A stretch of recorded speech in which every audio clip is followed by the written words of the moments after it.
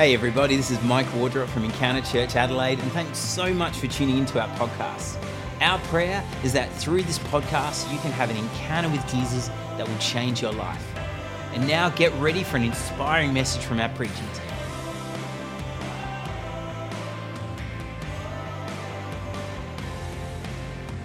I want to talk to you today about the Holy Spirit being your helper. I'm grateful for my wife. She's my helper, and I'm her helper. That right at the beginning, when God created the earth, he looked at all that they created and was pleased with everything except the fact that man was alone. And he said, you know what I have to do? I've got to create a helper fit for it. I'm grateful for my wife because I need her. Is anyone here that constantly runs out of fuel? I'm someone that I've run out of fuel 4 times this year already and ran out of fuel. No preaching exaggeration. I don't lie from the pulpit like Pastor Mike does, you know. He doesn't. He's a genuine man. It's the cigars that's an issue. That's not true at all. It's the gambling. But anyway, we'll keep going. That's not true too, just in case you knew. But I constantly run out of fuel. 4 times this year, 8 times last year. I ran out of fuel so many times last year, the 8th time I thought it was the devil. And I put my hand on my petrol tank and rebuked Satan. And I felt God say, you're an idiot.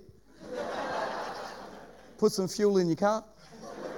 The other day though, I was over in the US and my wife rang me and she was pretty sheepish. And I said, what's going on, Sean? She said, ran out of fuel. Huh? Speak louder, it's the reception, tell me. Ran out of fuel. She ran out of fuel dropping off her kids to the school we're in. There's only one entrance and one exit, and right in the middle of the entryway, her car ran out of fuel. And no one wanted to help her. Except for my 2 rows down, the guy from my church was right there, and he jumped out of his car, ran out, and pushed the car to safety. You know what? So grateful that she had a helper. You know, God is your willing helper. The Holy Spirit is your helper. And when Jesus was here on earth, getting towards the end of his ministry, he was about to leave, but he didn't want to leave us because God would always be with us, as he always was. He was Emmanuel from the beginning. He said, I'll always be with you. And when he left, he said, I'll be with you to the end of time. There's no point at which God has forsaken you or forgotten you or left you, but he wanted God to walk with you. So Jesus said this in John 14, verse 16, and I, being Jesus, will ask the Father, and he will give you another helper. That word another helper is the picture another being the another, but the opposite to us. Helper being God-like. God would give someone that would complement and walk with us because we needed a perfect complement when we did this life. Otherwise, we just seemingly get it all wrong. And I don't know about you, I get it wrong all the time. But I'm thankful for the helper of the Holy Spirit that is able to help me and walk with me and guide me. And he wants to go with you today. He wants to fill you today and anoint you today so that he can begin to reveal what God has for your life. Do you know there was nothing that Jesus did that didn't involve the Holy Spirit? He was conceived by the Spirit. He was taught by the Spirit. He was baptized by the Holy Spirit. Jesus did no miracles, recorded miracles, until he was baptized in the presence and the anointing of the Holy Spirit. He was led by the Spirit. He only spoke what the Spirit showed him. How does God know what the Spirit is showing? How does God know? How did Jesus know when walking the earth what God had for him to do? He would never do anything except for what the Father showed him. You could say he needed to be a mind reader. You could say he needed a helper. And in the same way, a safe needs a code to open a safe, or a doorway needs a key to unlock the door.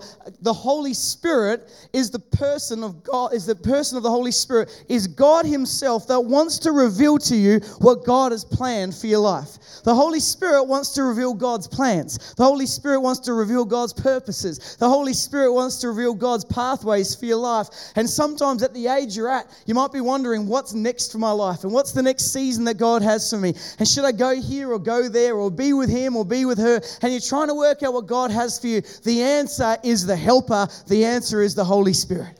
Let me go back to what we read before, but continue it just to show you this.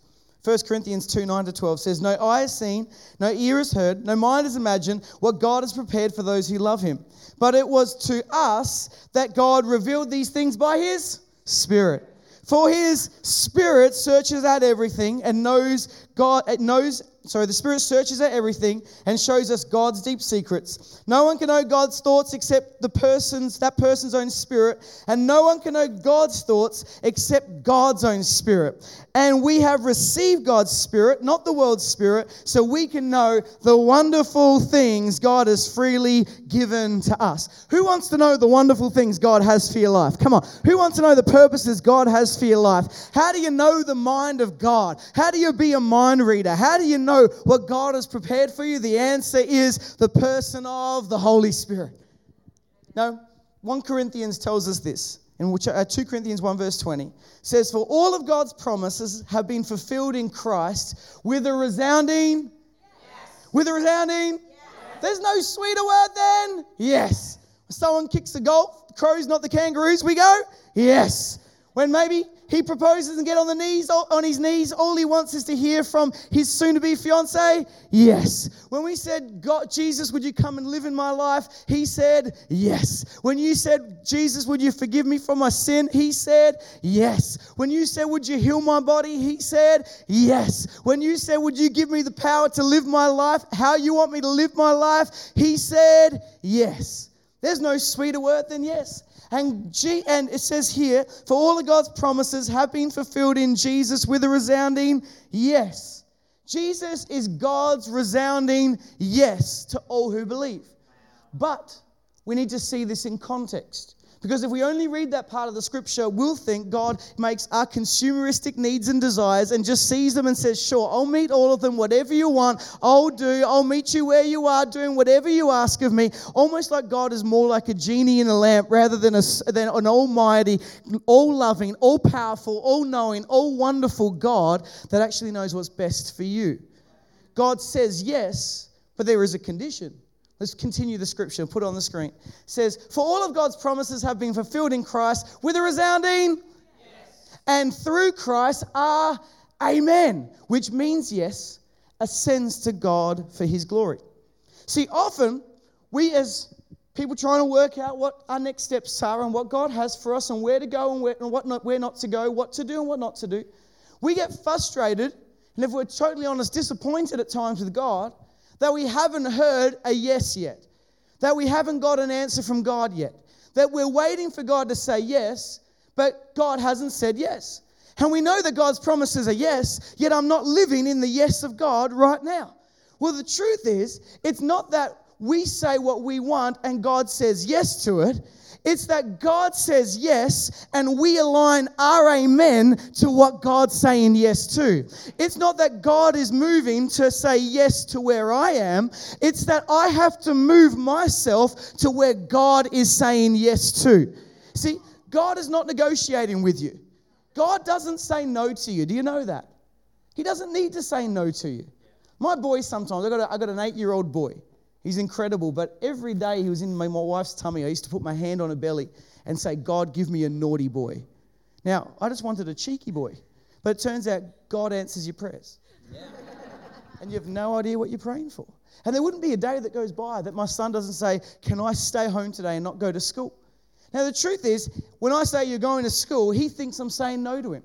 I'm not actually saying no to him. I'm saying yes to a better future for him. I'm saying yes to a great education for him. I'm saying yes because I want him to be a great person. I don't need to negotiate with my 8-year-old son because I already know the plans for him. I already know purposes for him. I already know what's best for him. What he has to do is not hope I'm going to negotiate, but instead he has to find out what I've already said yes to, and he has to align his amen to what I'm saying yes to. It's the same with God. Do you want to know what God has for you? Do you want to know the plans and purposes he has for you? You have to align your yes to God's yes.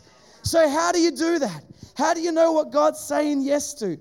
Because sometimes we have no clue what God's saying yes to.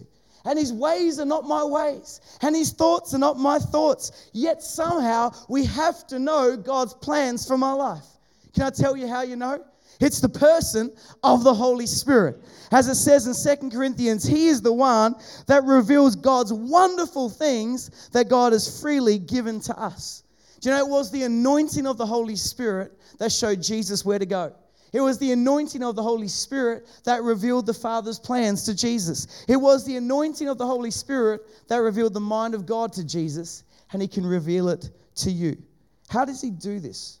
Well, sometimes I wonder, how do I know the plans of God? No one can know our plans and our thoughts except for ourselves, except for our own spirit. But in the same way that no one else can tell me what I'm thinking, a good counselor that sits with me can actually pull my thoughts out of me.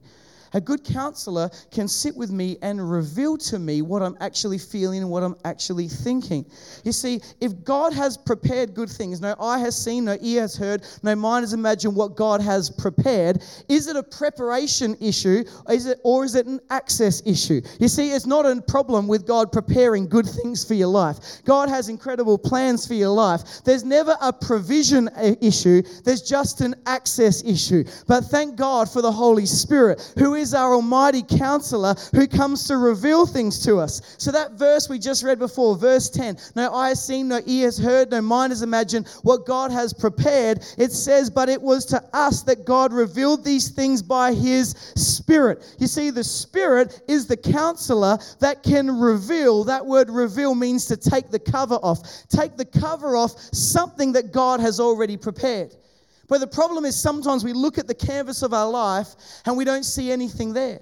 And we know God's prepared something for us, but what we need is not just God to reveal things. We need to spend time being baptized with the Holy Spirit, because it's there He brings illumination. He illuminates what was already there, but something that I couldn't see before. If we hit that switch, I want to show you, there's something right here on this canvas that you couldn't see before, but when you get it under the right light, when you get the right illumination, you can see what was already prepared, but you could never see it. You see, sometimes what we do, especially as young adults, is we try to draw the lines of our life. We try to write down what our plans are. We try to determine what's going to be on the canvas of our life, not realizing that the Holy Spirit has already prepared something for you that no eye has seen, no ear has heard, no mind has imagined what God has already prepared. But how do you see it? How do you access it? It's by the illumination of the counselor. The one that reveals the mind of God. The one that comes and illuminates the plans of God for your life. It was the anointing of the Holy Spirit that did this for Jesus. And it's the anointing of the Holy Spirit that can do this for your life. Can I show you how? In Acts chapter 1, verse 5, it says, for Jesus is about to leave. Jesus is about to go to heaven, and he's given the disciples the Great Commission. There's so much they need to do. What was Jesus' last instruction to the disciples? It wasn't go, although I've heard that so often. The last instruction was wait. It was be still. And he says, while John baptized with water, he said, you will be baptized. Everyone say baptized. You'll be baptized by the Holy Spirit.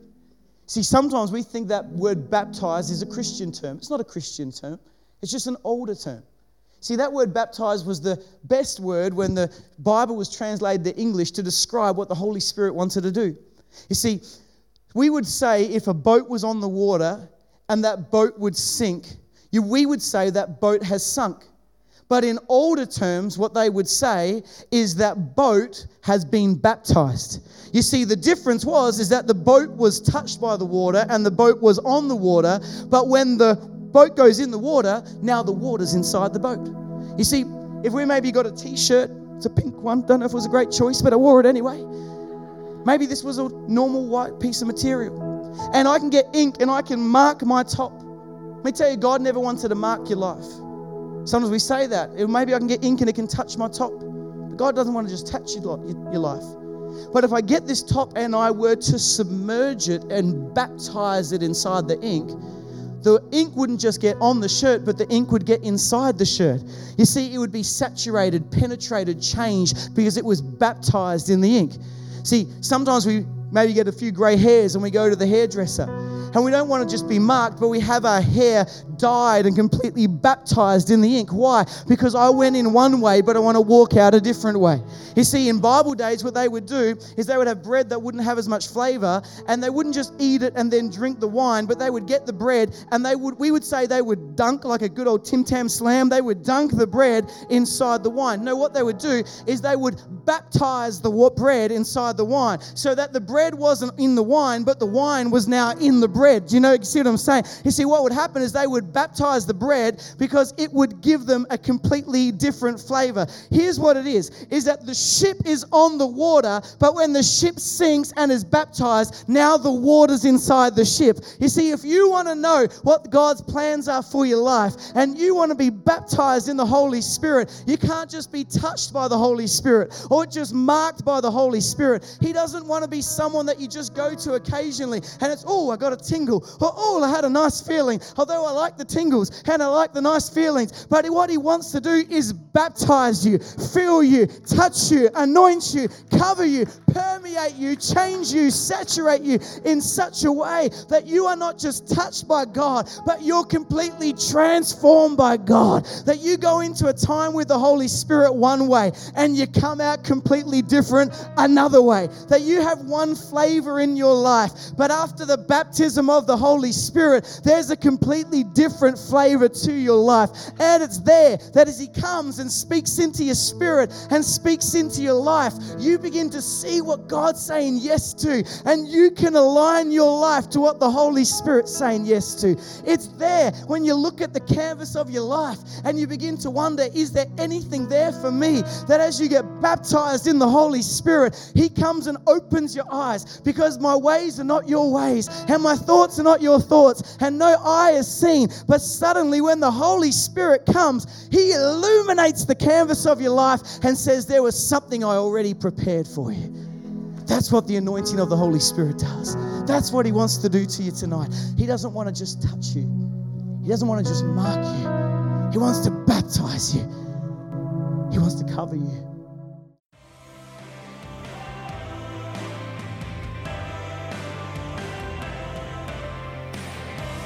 Thanks so much for listening. We'd love to hear from you. For more information and resources, please check out our website, encounteradelaide.com.au, and don't forget to leave us a rating and review on your podcast provider. Have an amazing day. God bless.